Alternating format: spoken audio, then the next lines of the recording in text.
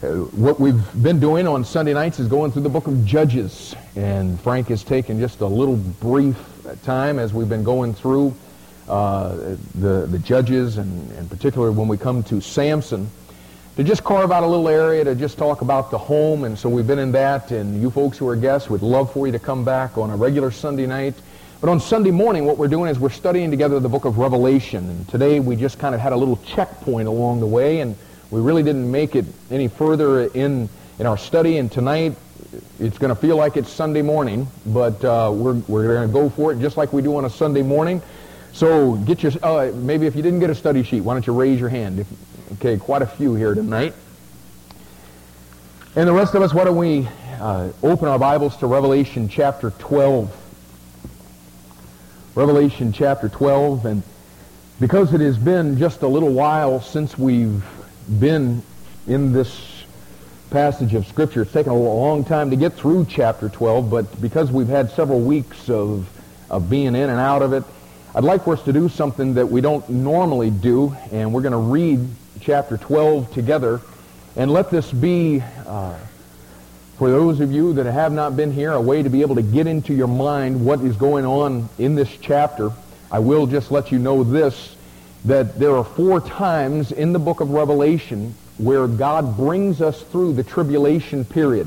When we come to chapter 12, we are beginning God bringing us through for the 3rd time. He does so this 3rd time through 7 persons or 7 personages that we have been seeing. We've covered 5 of those thus far. But from chapter 12, 13, and 14, he is specifically showing us the tribulation period with how it is going to pan out as far as the work and ministry of the Antichrist is concerned. Now, we've mentioned him to this point in chapter 12. Next Sunday morning in chapter 13, we'll be getting specifically into the beast or the Antichrist. But let's begin in chapter 12 and verse 1. And there appeared a great wonder in heaven, a woman clothed with the sun and the moon under her feet, and upon her head a crown of 12 stars. And who is the woman? Israel. And she being with child. And who is the child? The Lord Jesus Christ. And she being with child cried, travailing in birth, and pained to be delivered. And there appeared another wonder in heaven, and behold, a great red dragon. And who is the dragon? Satan. Having 7 heads and 10 horns, and 7 crowns upon his heads. And his tail drew the 3rd part of the stars of heaven, and did cast them to the earth. And the dragon stood before the woman which was ready to be delivered, for to devour her child as soon as it was born. And she brought forth a man-child, who was to rule all nations with a rod of iron. And her child was caught up unto God and to his throne. Praise the Lord. And the woman fled into the wilderness, where she hath a place prepared of God, that they should feed her there 1,260 days. And there was war in heaven. Michael and his angels fought against the dragon, and the dragon fought and his angels, and prevailed not, neither was their place found any more in heaven. And the great dragon was cast out, that old serpent called the devil and Satan, which deceiveth the whole world. He was cast out into the earth, and his angels were cast out with him. And I heard a loud voice saying in heaven, Now is come salvation and strength and the kingdom of our God and the power of his Christ. For the accuser of our brethren is cast down, which accused them before our God day and night. And they overcame him by the blood of the Lamb and by the word of their testimony, and they loved not their lives unto the death. Therefore rejoice, ye heavens, and ye that dwell in them. Woe to the inhabitants of the earth and of the sea, for the devil is come down unto you, having great wrath, because he knoweth that he hath but a short time. And when the dragon saw that he was cast unto the earth, he persecuted the woman which brought forth the man-child. And to the woman were given 2 wings of a great eagle, that she might fly into the wilderness, into her place, where she is nourished for a time, and times, and half a time from the face of the serpent. And the serpent cast out of his mouth water as a flood after the woman, that he might cause her to be carried away of the flood. And the earth helped the woman. And the earth opened her mouth and swallowed up the flood which the dragon cast out of his mouth. And the dragon was wroth with the woman, and went to make war with the remnant of her seed, which keep the commandments of God and have the testimony of Jesus Christ. And Lord, once again, we want to come to you, thanking you for this incredible book that you placed into our hands. And we thank you that you have provided for us the light to be able to see these truths and to be able to understand them by simply following your plan laid out for us in 1 Corinthians chapter 2 of comparing things spiritual with things spiritual. And so tonight, Lord, as we work our way through the remainder of this chapter, I pray that you would help us, as we talked about this morning, not to miss how you want to use all of this in our lives. Not just to fill our mind with truth, with doctrine, with a scenario, with a synopsis, with the chronology, and all of those things that our humanness wants to get caught up in. Would you help us to learn your word tonight, and may we allow you to take it to our hearts, to change us for your glory's sake. We ask in Jesus' name. Amen.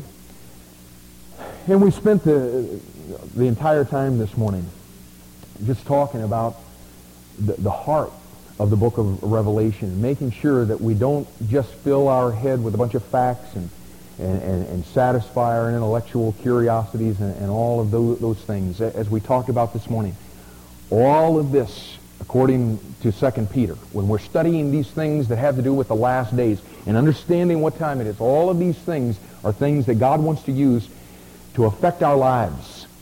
And if you're really going to catch the heart of Revelation chapter 12, you've got to understand, and we've talked a little bit about this, but if you're really going to catch the heart of this, and I think we've all come in here tonight a little bit more prepared to dive into the study of the book of Revelation. But if you're going to get the heart of chapter 12, you've got to understand what was taking place in the Garden of Eden right after man and woman sinned. You remember that God walked down into that garden and he said to Adam, Adam, because you did this, here are the consequences. And woman, because you did this, here are the consequences. And in Genesis chapter 3 and verse 15, God did something real significant. He got into the face of the serpent, of Satan. And he says, I want you to know something, pal. From this moment on, I'm putting enmity between your seed and the seed of that woman. That woman is going to bring forth a child. And yeah, I already know you'll bruise his heel. But buddy, before it's all said and done, he is going to crush your head. And from that moment, buddy, there was a war that was taking place on this planet. And it's been working its way all the way through the Scripture. And now we come to the very last book of the Bible, and God resolves the chord. Because exactly what he spelled out for us in Genesis 3:15, where he talked about a woman, a child, and a serpent, we come to Revelation chapter 12, and God's resolving the chord. And what he talks to us about in the first part of this chapter is just that. A woman, a child, and a serpent. And you can see on your outline, we began chapter 12, just as it talks about here in verse 1, looking at a great wonder in heaven. A great wonder in heaven. And as we've already seen tonight, he identifies for us the characters. The woman, of course, is Israel. The child, the man-child who is to rule the nations with a rod of iron is, of course, the Lord Jesus Christ. And the dragon, or sometimes referred to in this passage as the serpent, of course, is Satan. And what we have seen is that all through the history of mankind, ever since God made that statement in Genesis chapter 3 and verse 15, Satan has been after that seed. And he hasn't always fully understood exactly what God meant. And so at different times, in different ways, he comes at this thing. But as soon as you get to Genesis chapter 4, what you begin to see is that Satan is behind the murder of Abel in that garden. And the reason that Abel is murdered in that garden, it tells you why in the book of 1 John. It was because he was a righteous man, and somebody was coming after that seed. God said that seed in Genesis 3:15, and Satan's like, okay, this is a righteous guy here. Maybe he's the seed. Bam! And he murders him.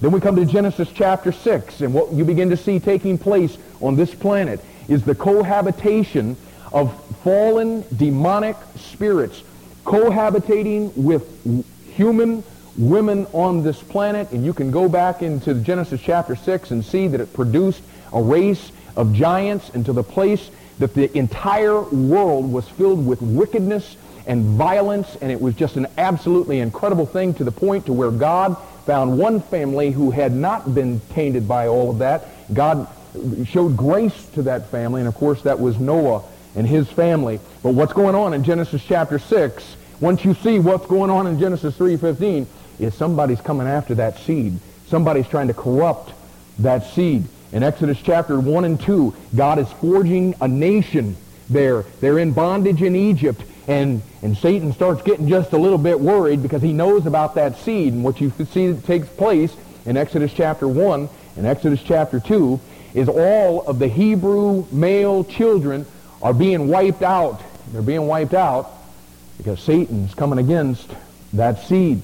In the book of Ezra, chapter 9, what you find is that the holy seed was mingling with all of the cursed races of people on this planet. They were intermarrying. You know why? It was a ploy of Satan to come against that seed, to corrupt that seed. In the book of Esther, in chapter 3, you find that there is a decree to kill all of the Jews. And we can go back and we can see all the human reasons. Don't miss the fact. Satan is coming after that seed. And then in Revelation chapter 12 and verse 4, the woman, Israel, finally gives birth to the one that Genesis 3:15 was talking about, and Satan knew it. And what it says right here in this chapter is, as soon as he was born, Satan was there to devour him. I mean, it's just an incredible thing when you begin to see what God is laying out in this book. So we looked at the great wonder in heaven, and then we went to Roman numeral chapter 2. A great war in heaven. Now again, don't miss the heart of this thing. Now, for 6,000 years, Satan has had access to the throne of God. And he's just been this, right up at the throne of God, mind you, he's been this little antagonist. What it says in this passage we just read is, he is the accuser of our brethren. Do you realize that right now, that some of you folks right now, maybe even me, he's up there right now at the throne of God accusing us, because the scripture says that he does it day and night. Maybe we think too highly of ourselves that Satan would call our name before God. I don't know, but I just know this. Heaven is just waiting for the day that this sucker gets flicked out of heaven. He's just been that nasty, gnawing little thing. And you can go back into the oldest book of the Bible, in Job chapter 1 and 2, and when you find Satan, you find him at the throne. And he's accusing one of God's people. You go to the last book of the Bible, and what you find is, here he is again. He's at the throne. He is the accuser of our brethren. But what we find here in Revelation chapter 12 is, at the midpoint of the tribulation period, something incredibly significant takes place. I love it. God finally comes to the point to where he says, all right, I've had it. And when God has had it, cool things begin to happen, unless he's had it with us. You know what I'm saying? And so here he is. Satan's been doing his deal for the 6,000 years, and finally in the midpoint of the tribulation, and now John is writing about this in past tense. John has already seen this thing taking place. It's as good as happened. Okay? I mean, he's already seen it happen. It transcends human intellect and all of that kind of stuff. For us, this is going to be taking place in about 3.5 years if the rapture takes place tonight, and we're banking on that. Amen? Okay, so about 3.5 years from now or so, this is going to take place in heaven. Okay? And what's going to take place is God is going to finally have his fill of this chump that keeps coming to the throne and keeps just gnawing away at God and all of heaven and all of his saints on the earth. And God says, Michael, come here, my man. Deal with this dude. And we've talked about this before. I mean, Michael comes walking out, and Satan's like, oh, hey, come on with your bad self, man. Now, the last time we went at this there, Michael, you remember what happened. You remember you had to call Daddy to come pull you out when we were fighting over the body of Moses. And if, I'm paraphrasing, but this is in Jude chapter 9. Yeah, you had to call for help last time. And yeah, I lost, but it wasn't because of you, fathead, you know. And he's kind of, you know, getting in Michael's face and all that kind of a deal. Michael steps out and he says, hey, come on with it. Let's step outside. And so they step out of the third heaven. They go down into the second heaven. And they square off, and as soon as they do, Satan and all of his angels come, bam, and they're ready. And as soon as that happens, God says, okay, fellas, y'all get down there and help Michael, would you? You don't all have to go, just a third of you, okay? And so a third of the other angels go down, and man, they start going at it. Up in the second heaven. I don't know how long it lasted. I don't know what kind of weapons they used. You know what, to be quite honest with you, I don't know what kind of battle it actually is that spirit beings do, you know? I mean, what do you give the guy a black eye, you give him a bloody nose, you know? I don't know what happens when you're talking about spirit beings, but I do know this, that when it was all over, Michael and his angels went back into their place in heaven, and when they went in, they closed the door. And Satan and his angels were cast to the earth, and what it says in verse 8, neither was their place found. What's the next two words? Any more in heaven. And you see, when this whole thing shakes down, you can imagine now, heaven is just totally stoked. You know what I'm saying? For 6,000 years they've been listening to this chump. And now, Michael has gone down and dealt with this dude, and he ain't coming back. And they know it. And they're excited. You see them praising God in verse 10. In verse 12, it says, therefore, rejoice, ye heavens. Oh, I mean, hey, this is something to get excited about, and they are. Therefore, rejoice, ye heavens, and ye that dwell in them. I mean, folks, this is big. Finally, Satan has finally gotten out of their hair, and man, here is heaven, and heaven is rejoicing.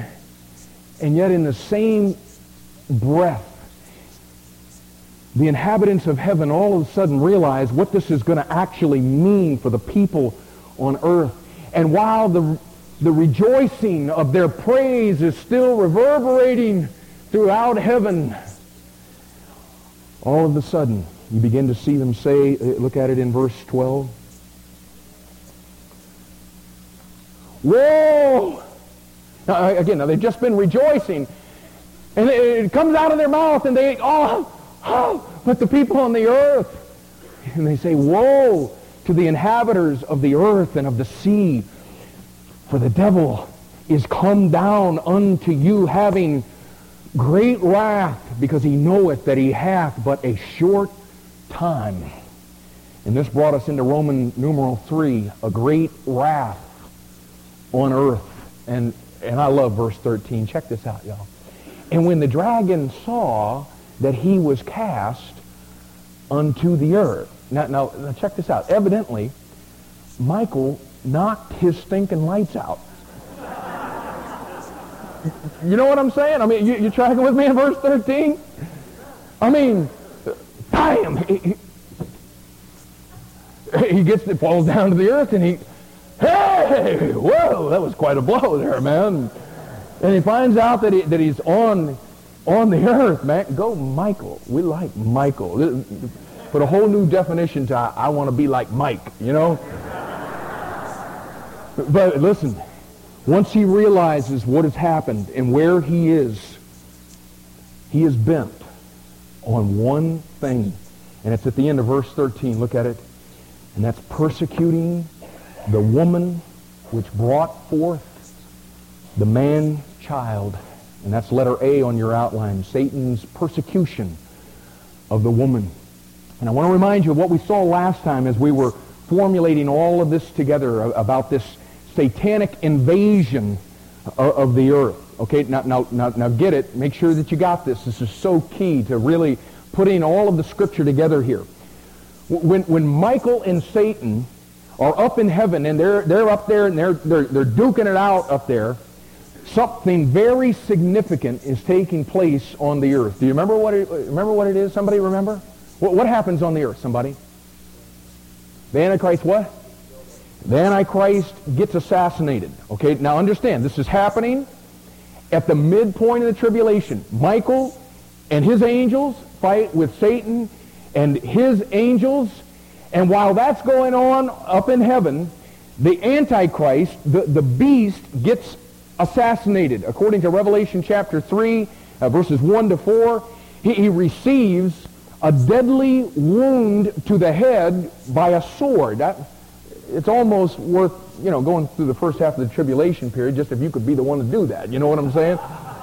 But it won't be you. It won't be me. But he's going to receive this deadly head wound. Bam! He's going to be on the street. And everybody, listen, all of the networks will be covering it. This guy will have already gotten the attention of the world. And buddy, when he's lying dead in the street, you won't be watching any sitcoms. You won't be this will be the deal, man.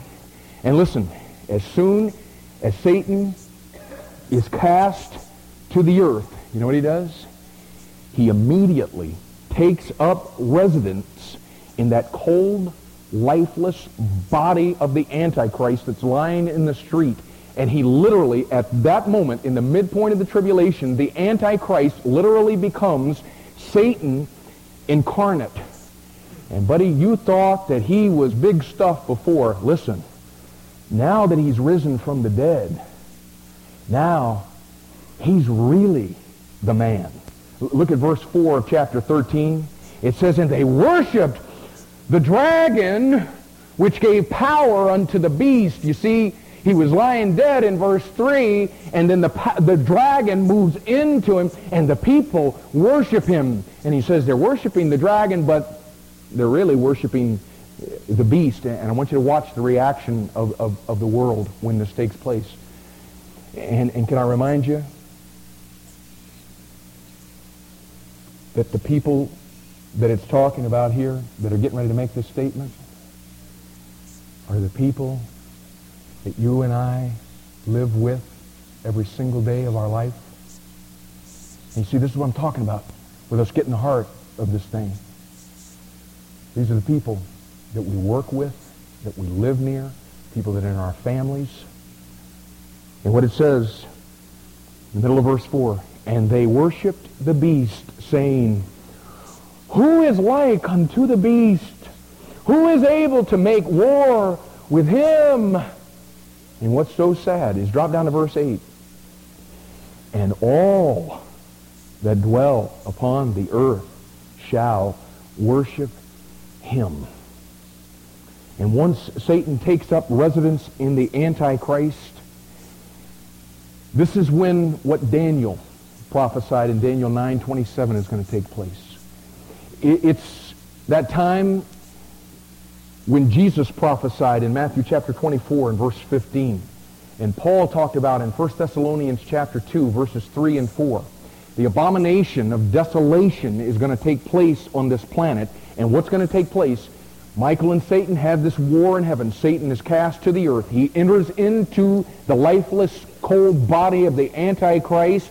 And as soon as he does, he goes into the newly rebuilt Jewish temple, and he proclaims himself to be God, and he sets up an image of himself in the holy place, and he demands that all of the world worship him. And Jesus warned in Matthew chapter 24 and verse 15. He warned, now listen, he says, you people who live in Judea, when you see the abomination of desolation take place that Daniel was talking about, when you see that thing take place, what he says is you better head for the hills. He says, let them which be in Judea flee into the mountains. Let him which is on the housetop not come down to take anything out of his house. house, neither let him which is in the field return back to take his clothes. And I mean, you get the idea here that Jesus is wanting to let these people know that once that event takes place, there is no time to waste. And you better get out while you still have your neck, because something unbelievably intense is getting ready to take place. You say, well, what in the world? Why was Jesus so dogmatic on that? Don't take anything. You better run. You better get there while you can. Why is he so intense? What's going to happen? You know what's going to happen? Revelation chapter 12 and verse 13. That's exactly what is going to take place. The dragon is going to persecute the woman. Now listen. You remember back when we were going through Revelation chapter 6 and we were coming through the opening of the seven seals, and what he did for us through the opening of the seven seals, this was that first time that we were coming through the tribulation period. And as we were coming through those seven seals, what we were able to see is the panoramic view of the entire tribulation period. And as we were going through those seven seals, and I know this has been a long time ago since we went through this, but do you remember I was showing you with each seal how that God has foreshadowed the events that will be taking place in the opening of those seven seals? He's foreshadowed those things in this last century. You remember us talking about those kind of things? And I want you to listen. This century has seen a major foreshadowing of Revelation chapter 12 and verse 13. Look at it. The persecuting of the nation of Israel. Now listen, we can go back and we can see that for the first 4,000 years since God made that statement to Satan in the garden in Genesis 3:15, we can go back and we can see all through the Old Testament him coming against Israel, because she was the one that was going to bring forth that seed. And because she was the one that was going to bring forth that seed, he was intent on persecuting that woman. The child came. And for the last 2,000 years, he's persecuted Israel because she brought forth the child. It has so angered him because he knows that one that came forth from the woman is going to one of these days step on his head when he comes at his second coming, and he steps off of that horse on the Mount of Olives. He understands all of that. And I mean, he has such an incredible hatred for Israel because she brought forth that man-child. And again, this century has seen the outbreak of unbelievable persecution upon that woman. And so that we do not get to the place to where this is just a matter of us filling in the right information on our study sheet and, yeah, okay, let's see, I think I got this thing down, okay. They have the war in heaven, he comes down, and he enters into the body of the Antichrist, and then he persecutes the woman. Okay, what's next? So that we might get the heart of what he's talking about here, I want to show you a clip that may help us to maybe just see a little clearer what we need to be seeing in this very passage that we're dealing with by looking at a foreshadowing of what's going to take place in just a little while. So if we can get the lights, now please, I'm begging you, seek to get the heart of this.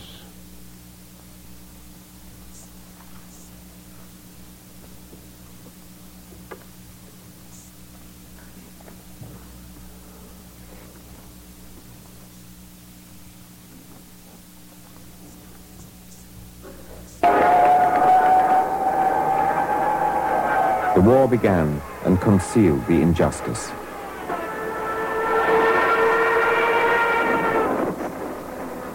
On September the 1st, Hitler signed his only written authorization for state-sanctioned mass murder, not yet of the Jews, but of the so-called mentally ill. Euthanasia, they called it, really eugenics. The eradication of lives unfit for living.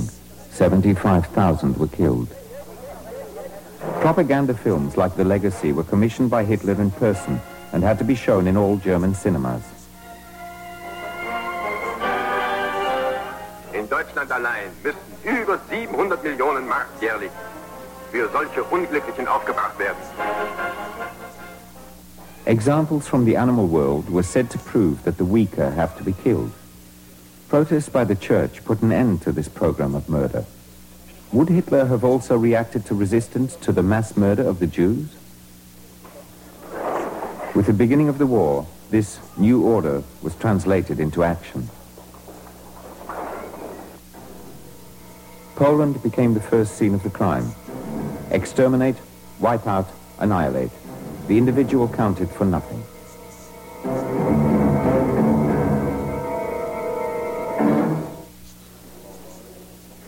In March 1941, Hitler made his top officers his accomplices for the next crime in the Soviet Union. None of them spoke against it. We must distance ourselves from the attitude of soldierly comradeship. The communist was no comrade before and will be no comrade after. This will be a war of annihilation. He issued the so-called Commissar Order, the liquidation of all Soviet leadership, both military and civilian. So, not just the Jews. Hitler, the war criminal, and Hitler, the mass murderer, became one. Propaganda used film to try to win over the German people to Hitler's insane objectives.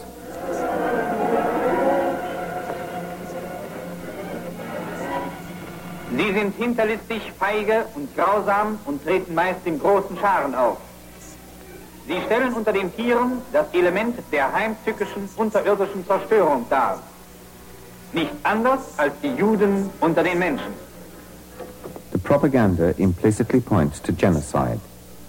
But that had not been decided yet. Hitler only dared do what seemed feasible at the time. The next stage was the creation of the ghettos. Because it was impossible to expel all the Jews, they were penned up in their own districts. Warsaw. The Jewish quarter had 40,000 inhabitants before the war.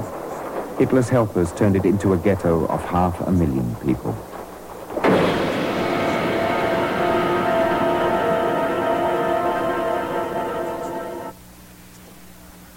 In October 1940, the ghetto was walled in because of the alleged danger of epidemics. Well, it was a terrible feeling. It was a feeling of being in a trap, of being caught in a trap. There was no way out. And we were completely helpless. Hans Frank, Hitler's governor in Poland, set the ration at 184 calories per person per day. You know, death from hunger is terrible. It takes a long time for somebody to die of starvation. A very long time. And it's a very painful death. The greatest human trap in history. Starvation and epidemics. More than 100,000 Jews had already died before the first train left for Auschwitz.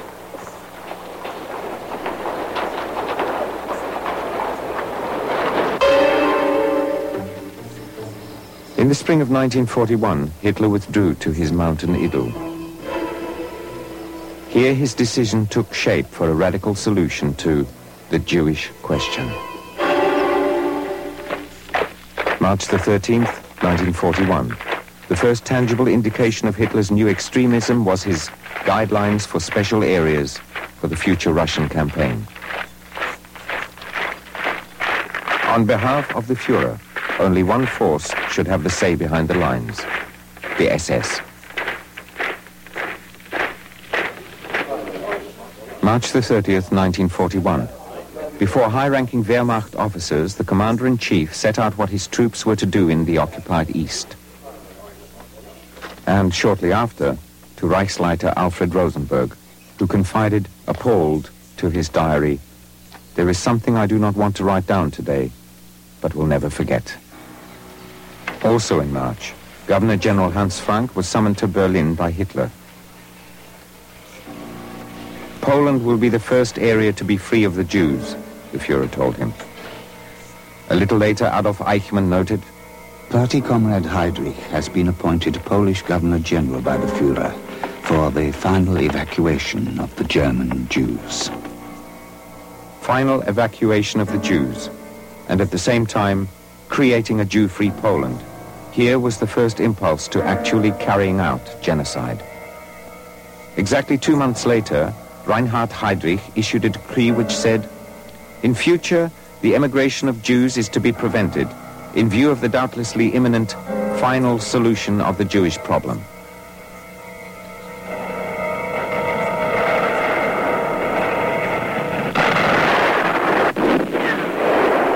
Hitler broke his pact with Stalin on June the 22nd.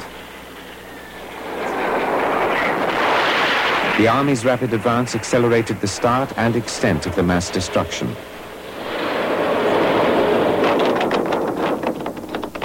Hitler's order to kill initially referred only to the Jewish Bolshevist functionaries, but by July 1941, all the Jews in the East were on the hit list.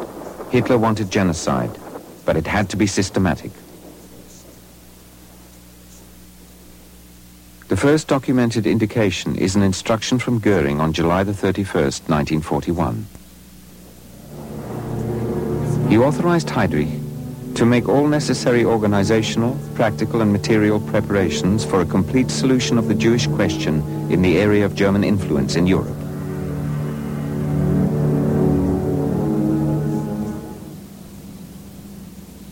Goering would never have been able to issue this order without Hitler's approval.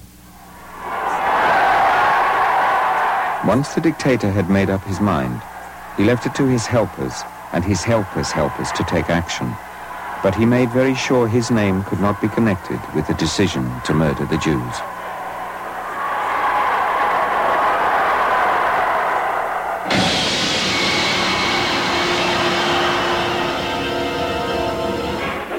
The so-called final solution posed an organizational challenge. Hitler's obedient henchmen took care of the choice of murder sites, the methods of killing, and the ways of covering it all up. Riga on the Daugava, capital of Latvia. After the beginning of Operation Barbarossa, the ghettos in the occupied countries only served as holding areas on the way to death. Like here, in the Rumbula forest near Riga, where the death squads went directly into action.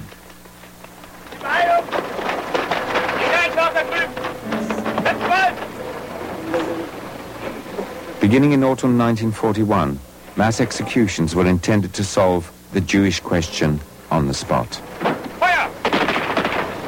In one of the biggest single massacres, on one November day, more than 15,000 men, women and children were murdered. Feuer!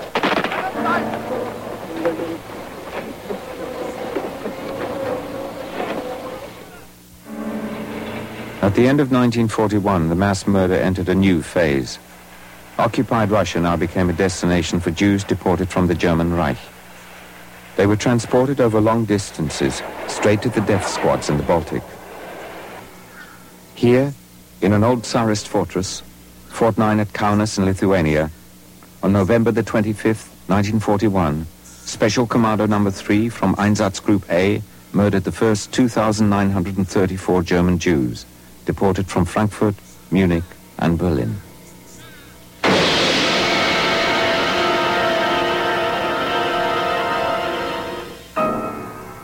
Also involved in the crimes, the German Wehrmacht. The SD and the Einsatzgruppen killing squads went to the front as well and left a gap behind them.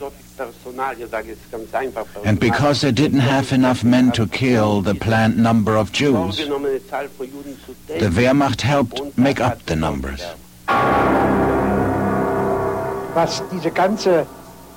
As far as this whole matter is concerned, one should protest very strongly against clever generalization when placing the blame, in other words, blaming all former Wehrmacht members.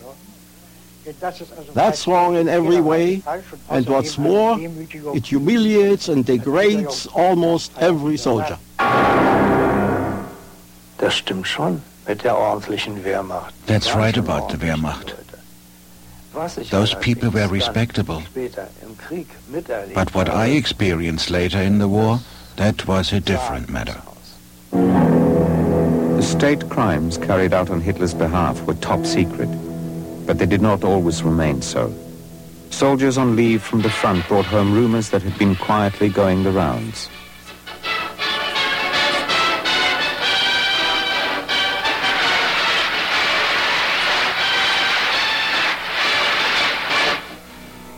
Soon the murderers reached the limit of their capacity.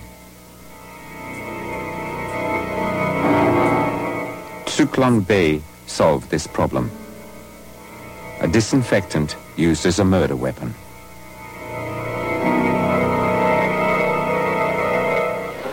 When the goal of Lebensraum in the East was on the verge of failure, events came to a head. Millions of people who stood in the way of Hitler's insane idea, a new means of killing which promised the most thorough solution, the pressures of time to which Hitler subjected himself. So, in autumn 41, the decision on the Holocaust was taken, the last dimension of mass murder. High-ranking officials met on January the 20th, 1942, under the chairmanship of Heydrich, to organize the mechanics of implementing the final solution.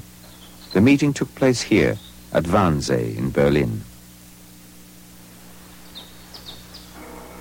The infrastructure for assembly line mass murder was in place in the spring of 42. Belchets, Chelmno, Sobibor, Treblinka, Majdanek, and Auschwitz were the first 6 extermination camps, abattoirs for people. Hitler realized his war of annihilation in the East could no longer be won. But the more frontline soldiers fell, the more he wanted to make the Jews pay. The bureaucrats of murder tried hard to carry out the wish of the Führer. To ensure the crime kept smoothly on course, they came up with a sophisticated system of deception. Every day, the Jewish councils had to meet a quota of 6,000 people for relocation, as it was officially called.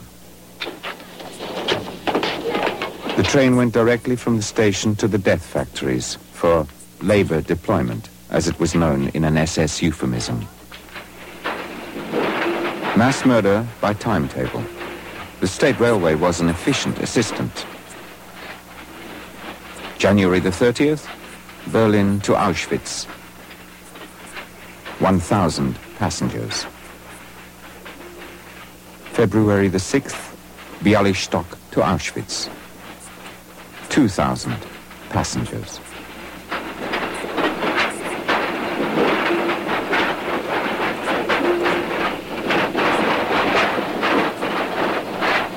The prices were fixed, 4 pfennigs per passenger per kilometer. One-way ticket, no return. In mid-1943, Himmler demanded even more goods trains. He got them.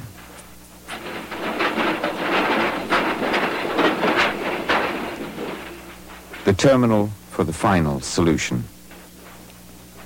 Its creator had never visited the place where his murderous plan was carried out. The gas chambers.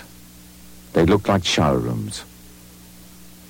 The people were advised to remove their clothing and remember the number on the hook, so they could find their things again later. The people went in laughing and asked where they were, and we had to remain silent. We weren't to say what was about to happen. The deception worked right up to the last moment.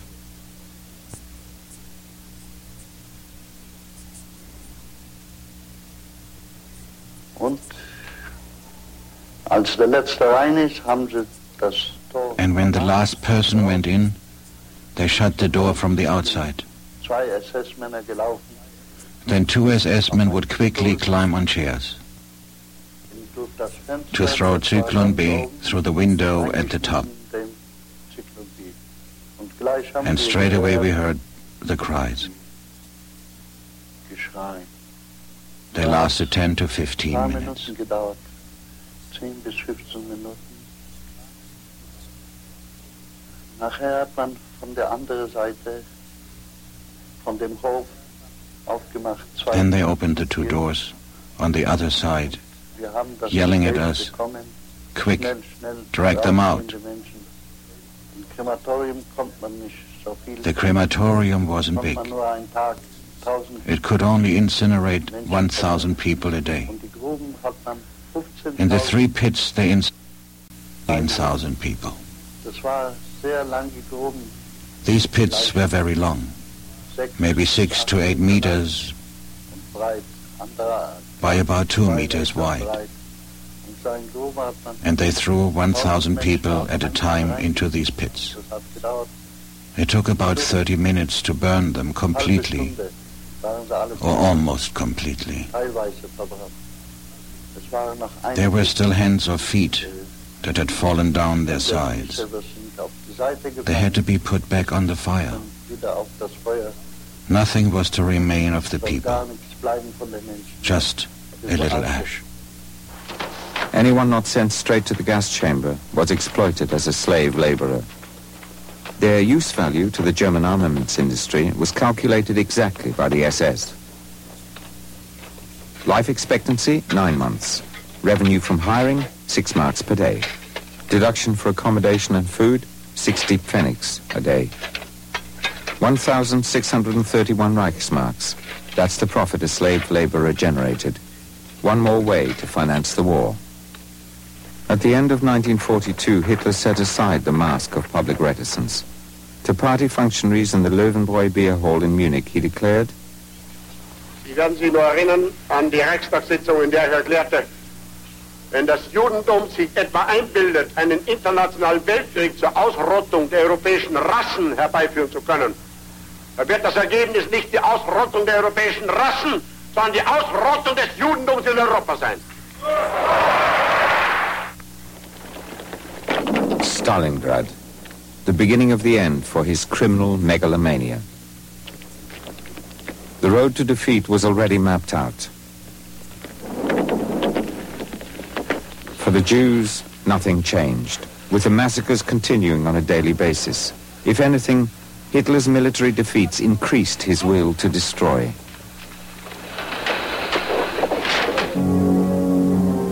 He continued with the war for one single reason above all, to cover up the genocide. Hitler's reward in defeat was to be the extermination of all Jews. As the Soviet troops marched on unchecked towards the west, Hitler instructed his henchmen to destroy all traces of earlier mass murders. Like here, in a forest near Vilnius, concentration camp inmates were forced to dig up the bodies of victims of the firing squads, work that lasted 2 years. More than 2 million corpses were subsequently incinerated.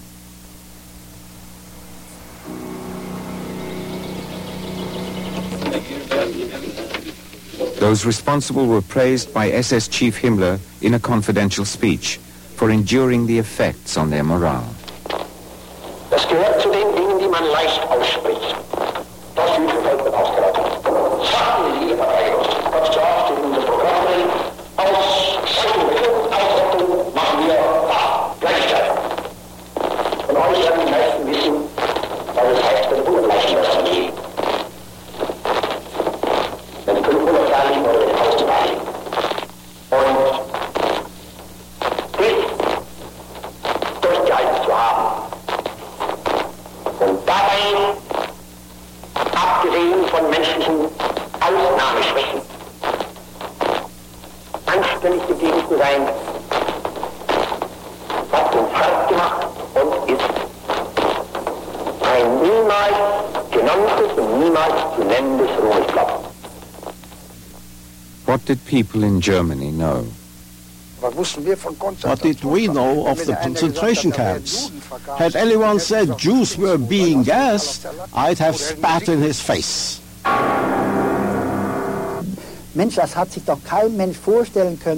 one could imagine that people were being burned. But what was done there, all the crimes, We knew nothing about that. I wondered where the people wearing the Star of David were disappearing to. We thought they'd been expelled or had got away. We never thought they'd be killed. But many people knew enough to know full well that they didn't want to know any more. By the time the Soviet army moved into Hitler's capital, the murderous work was almost complete.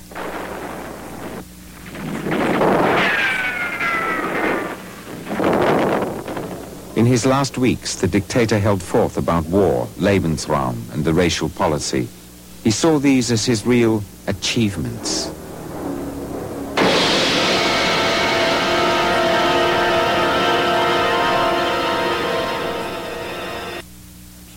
And hopefully that can help you just understand a little bit of what it's going to be like in the tribulation period.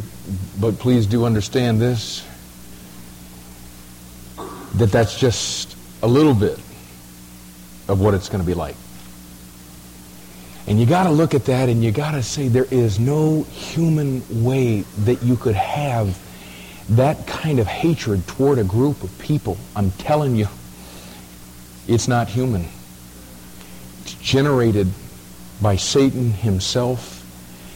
And during the tribulation period, it's going to be so much more intense. Under Hitler, a third of the Jews were eliminated. But do you realize that according to the book of Zechariah, chapter 13, what it says is that during the tribulation period, 2/3 of the Jewish people are going to be wiped out. It's Hitler times 2. You know, I don't even think that we can even begin to imagine the venom that Satan is going to be spilling out through the Antichrist once he hits this planet. It's going to be just an absolutely incredible time. Let me ask you to take your Bible again. Let's try to finish up chapter 12. You got it within you to try to finish this up tonight? Okay, good. The rest of y'all sleep tight or something. All right. Remember what we saw in Matthew. Now go to chapter 12. But remember what we talked about there in Matthew chapter 24. Jesus already has spelled out what they are to do once they see the abomination of desolation take place in the holy place. And we know that that's going to take place at the midpoint in the tribulation. And evidently, what's going to be taking place is while all of this stuff is beginning to take place during the tribulation period, evidently there is going to be a group of Jews specifically who are going to pick up this Bible. A lot of the Bibles that maybe some of us are going to be leaving around, and they're going to check out this New Testament that's in there. And they'll be cruising along through the New Testament, and they'll be saying, hey, check this out over here, man. There's one that says Hebrews on it. Well, I bet we ought to look here. And they're going to be able to plunge right into the book of Hebrews, and you know what? The book of Hebrews is going to make more sense for those people then than it makes for us now. Now, the book of Hebrews makes a lot of sense, and we can go to it and learn a lot of stuff. We go back and just read it sometime through the eyes of somebody going through the tribulation period. They're going to be cruising along, and they're going to come to the book of James and, hey, look at this one, man. This one's written to the 12 tribes that are scattered. That's us, man. They're going to go in, and you know what? They're going to read the book of James, and the book of James is going to make more sense to them then than it makes to us now. The book of James is a great book. You learn a lot of stuff. Go back and read it sometime through the eyes of somebody going through the tribulation period. They're going to be coming to the Gospel of Matthew, and they're going to be saying, you know what? This is a book that's all about what the Old Testament was talking about a king coming to set up a kingdom. And all of a sudden they're going to go to the book of Matthew, and all of a sudden it's going to make all kinds of sense for people who are just this close to the Lord Jesus Christ coming back at His second coming to establish His kingdom on the earth. And all of a sudden the Gospel of Matthew is going to come to life, and they're going to be coming along and they're going to say, listen to this. in Matthew chapter 24, he said all these things are going to be taking place at the time of the end. You know what? We've been watching all of this stuff take place already. This stuff has been going on all around us. And look at what he says here. He says that when the Antichrist goes in, and he goes into the holy place and he commits the abomination of desolation, we better be getting out of here. So, buddy, listen, if you hear about that happening, spread the word, because we're going to get out of here. You see, that's the way that thing's going to come down. And this is letter B on your outline. God's preservation of the woman. God's preservation of the woman. And look at verse 14. And to the woman were given 2 wings of a great eagle, that she might fly into the wilderness, into her place where she is nourished for a time, and times, and half a time from the face of the serpent. Now, we've gone into detail somewhat already in talking about verse 14. Time is 1 unit. Times is 2 units, and half a time is half. 3.5 years. If you go back and check out verse 6, it says, And the woman fled into the wilderness, where she hath a place prepared of God, that they should feed her there 1,260 days. And if you take 42 months of 30 days each, which is what a biblical month actually is, 42 months times 30, you come up to 1,260, which happens to be 3.5 years. It's that same exact period of time there. And again, we've already gone into detail about those verses. But I want to make sure that you see these verses against the backdrop of everything else that we've talked about tonight, everything that we've seen here, and everything that the book of Revelation is talking about here. And I want you to notice, first of all, the divine placement of the remnant. The divine placement of the remnant. Verse 14 says, And to the woman were given 2 wings of a great eagle, that she might fly into the wilderness, and to her place. And look again at verse 6. And the woman fled into the wilderness, where she hath a place prepared of God. God has a specific place. When he tells this group in Matthew chapter 24, when you see that abomination of desolation take place, buddy, get out of there, and God's got a specific place that is going to supernaturally lead them to. And I want you to see what he has to say in the book of Hosea chapter 2. Hosea chapter 2. And the context here, as you'll see in just a second, is dealing with the nation of Israel during the time of tribulation.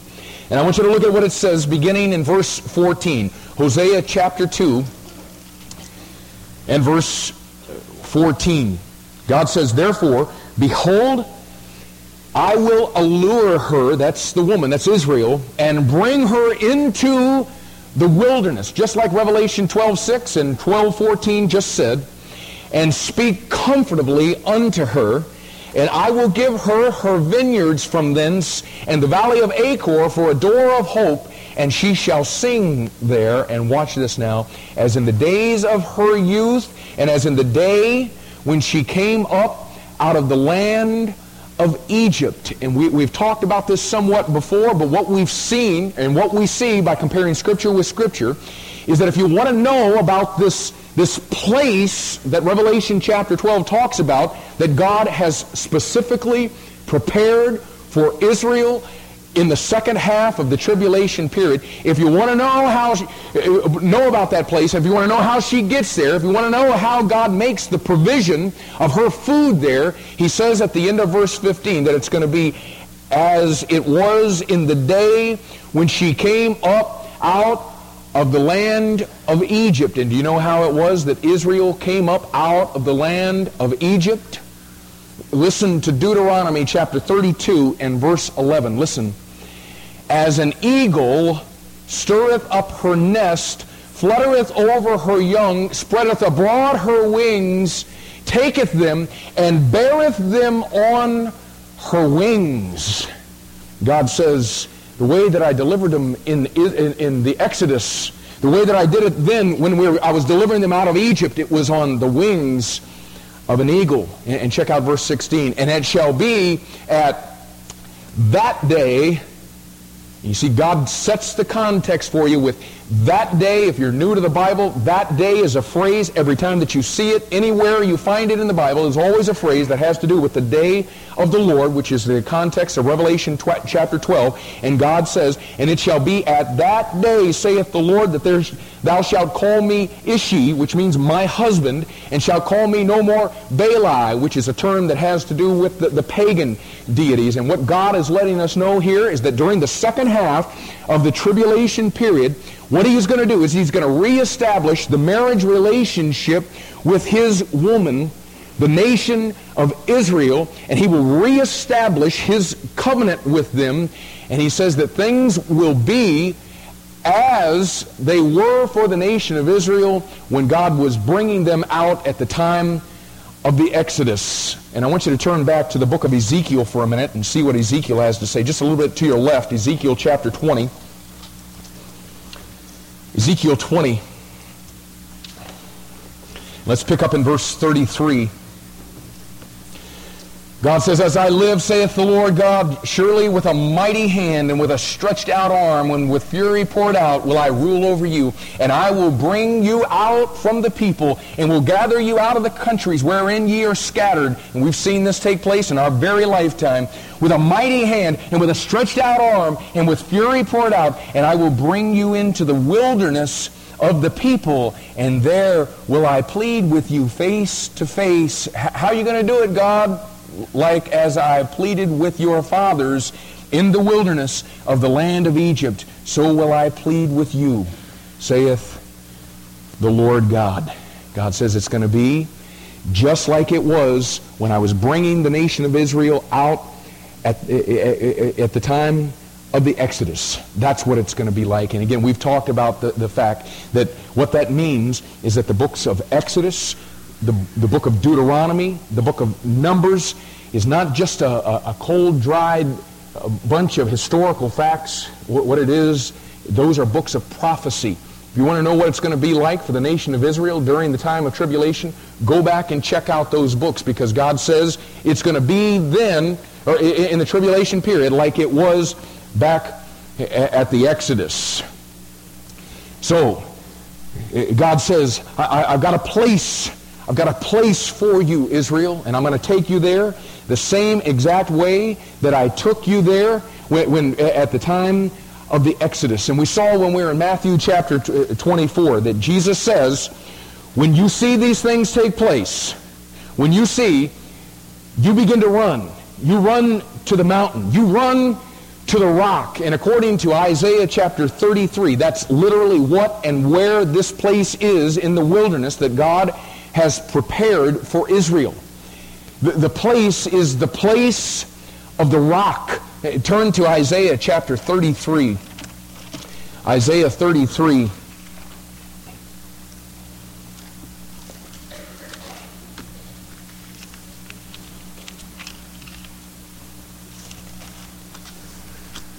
And he says in verse 14, the sinners in Zion are afraid. Fearfulness hath surprised the hypocrites. Who among us shall dwell with the devouring fire? Who among us shall dwell with everlasting burnings? He that walketh righteously and speaketh uprightly. He that despiseth the gain of oppressions, that shaketh his hands from the holding of brides, that stoppeth his ears from the hearing of blood, and shutteth his eyes from seeing evil. He shall dwell on high. His place of defense shall be the munition of rocks. And that word munition in other places is in our King James Bible is translated stronghold, castle, and fort. This place that God has for Israel during the time of tribulation is the place of the rock. It is called Petra, which is in Edom, which is where Uz is located, which just happens to be the place where a man by the name of Job, whose name means tribulation or trouble, when he was persecuted by Satan, and he goes and he is persecuted by Satan in that very same place in Edom, in Uz, where Petra is located. And if you're wondering where Petra is, this place that God prepares for Israel in the tribulation period, if you go check out a map today, you can look at that thing, and it's going to be the area to the southeast and the southwest of the Dead Sea, which overlaps the border between Israel and Jordan. I mean, you can go to a map and see the precise place where God is going to supernaturally place His people, this remnant of believers who will come to the New Testament and begin to see what He says, and God is supernaturally going to take them in to this place of the rock that He's carved out specifically for the believing remnant in Israel in the tribulation period. The psalmist said in Psalm 18 in verse 2, and this is when the psalmist historically said it, it was at the time when Saul was trying to kill him, and the Lord delivered David out of his hand. David said, "The Lord is my rock and my fortress and my deliverer, my God, my strength, in whom I will trust, my buckler and the horn of my salvation and my high tower." And let me tell you, once again, when Israel has been placed in that place, the place of the rock, you know what they're going to do? They're going to turn to Psalm 18, and out there in the places of the rocks where God has for them, they're going to sing the same psalm that David sang. "The Lord is my rock. The Lord is my fortress. The Lord is my salvation. He is my high tower." So that's the divine placement of the remnant. And notice next the divine provision for the remnant. The divine provision for the remnant. And go back to Revelation 12 if you haven't already. Revelation 12, verse 14.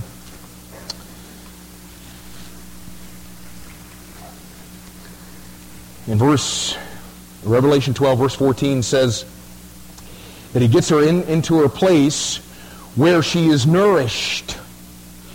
He nourishes her there for a time and times and half a time, again, for that 3.5 years during the tribulation period. God feeds her there. Verse 6, look back at it again. It says that in the middle of the verse, she gets to the place prepared of God, that they being the pronoun to take you back to God, plural, God the Father, God the Son, God the Holy Spirit, is going to feed her there 1,260 days. And let me ask you to quickly go back to the book of Micah for a minute. Micah chapter 7.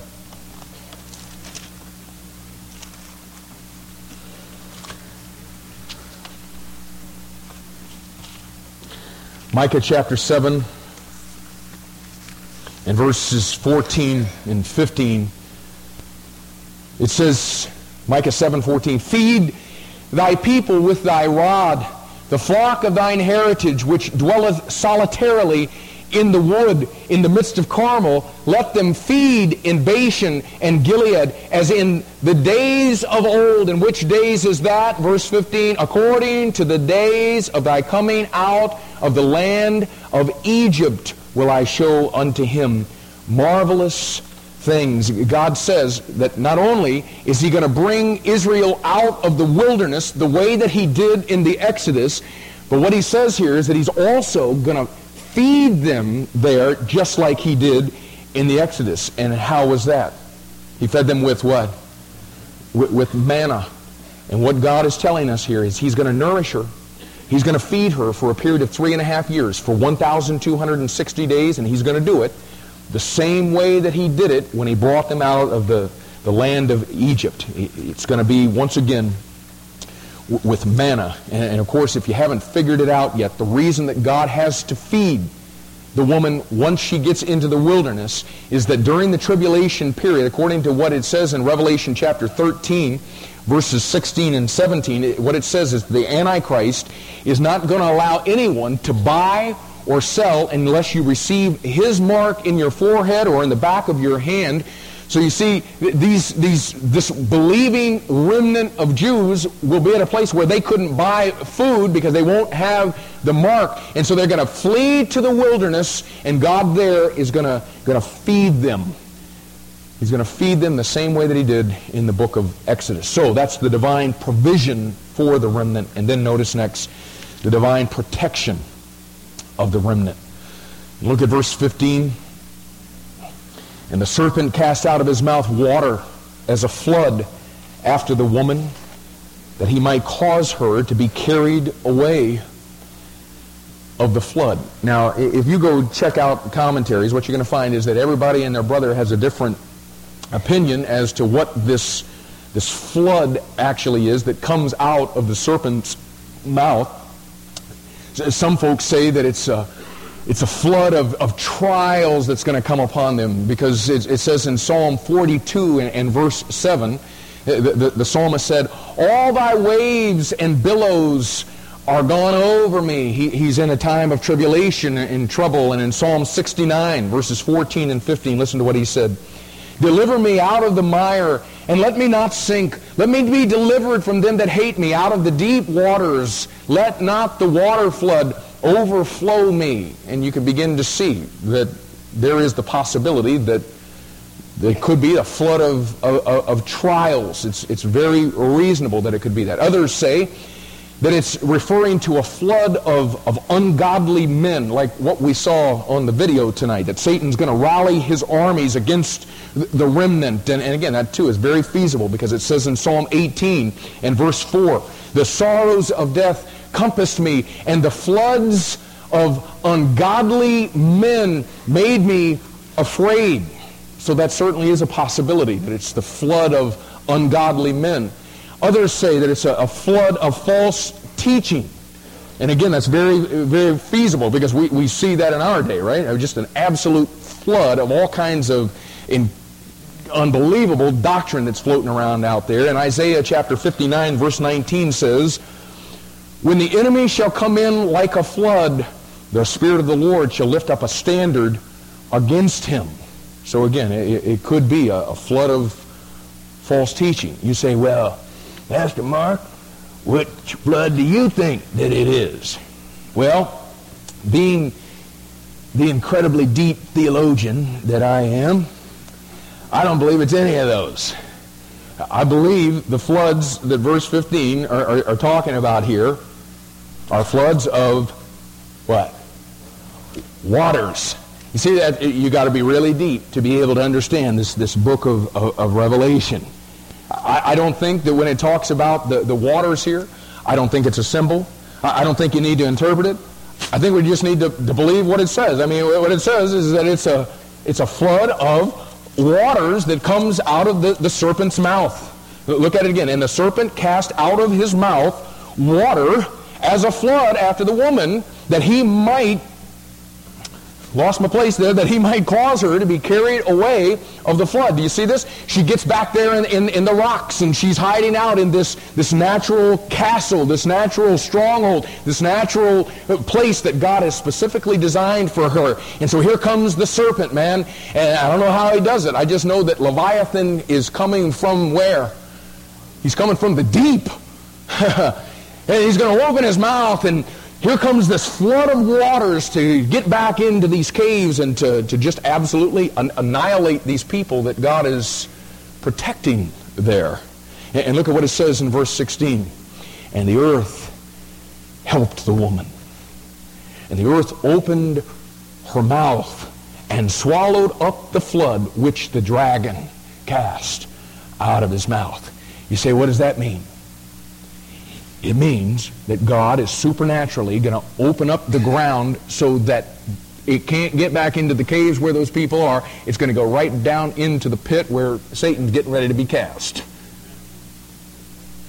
It just means what it says. There's going to be divine protection that God is going to give for this woman. And buddy, you know what that's going to do to Satan? It's just going to tick him off even more. Verse 17. "And the dragon was wroth with the woman, and went to make war with the remnant of her seed," here they are, "which keep the commandments of God and have the testimony of Jesus Christ."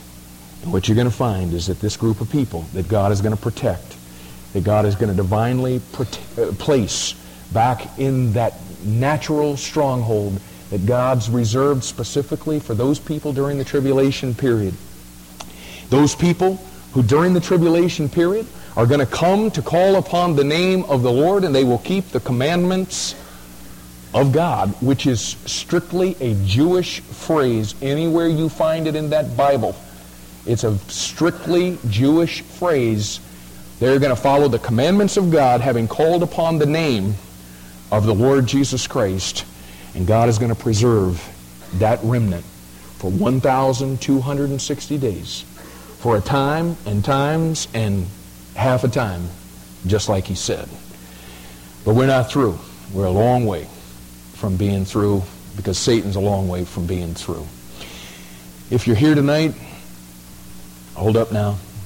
If you're here tonight and you don't know the Lord Jesus Christ as your Savior, you'll just have to give me that this is a book that lines up just unbelievably. It teaches things about this period of time that nobody humanly had the ability to be able to write about. You've been able to see tonight in a lot of your lifetime, and all of us have been able to look over our shoulder in this century and see the foreshadowing of exactly what we've been talking about here. It's already happened, and it's getting ready to happen again. And for some of you, I believe that God brought you here tonight because he wants to rescue you out before this incredible time of tribulation begins to take place on this planet. If you're here tonight and you don't know the Lord Jesus Christ as your Savior, I don't want to try to scare you, but to be quite honest with you, the Lord might come back 2 years from now. He might come back 20 years from now. But he might come back before daybreak in the morning. We don't know that, but I can guarantee you this. There's not one thing left in this book that needs to take place before the rapture can take place. It's all set. And everything on this planet that's going to be taking place in the tribulation period, all of the characters are already waiting in the wings. And the only thing that is left to happen is the curtain to be drawn so that the drama can begin to unfold. If you're here tonight and you don't know the Lord as your Savior, while you have the time, and while God is speaking to your heart, the Bible says, behold, now is the time of salvation. This is the time when God is speaking to you. Because you know what? Tomorrow, life is just going to start right back in where it left off on Friday. Things start going real fast. Life starts getting real noisy. And you know what? It drowns out the very voice of God that's speaking to you right now. The Bible says today, listen to it, today, if you'll hear his voice, harden not your heart.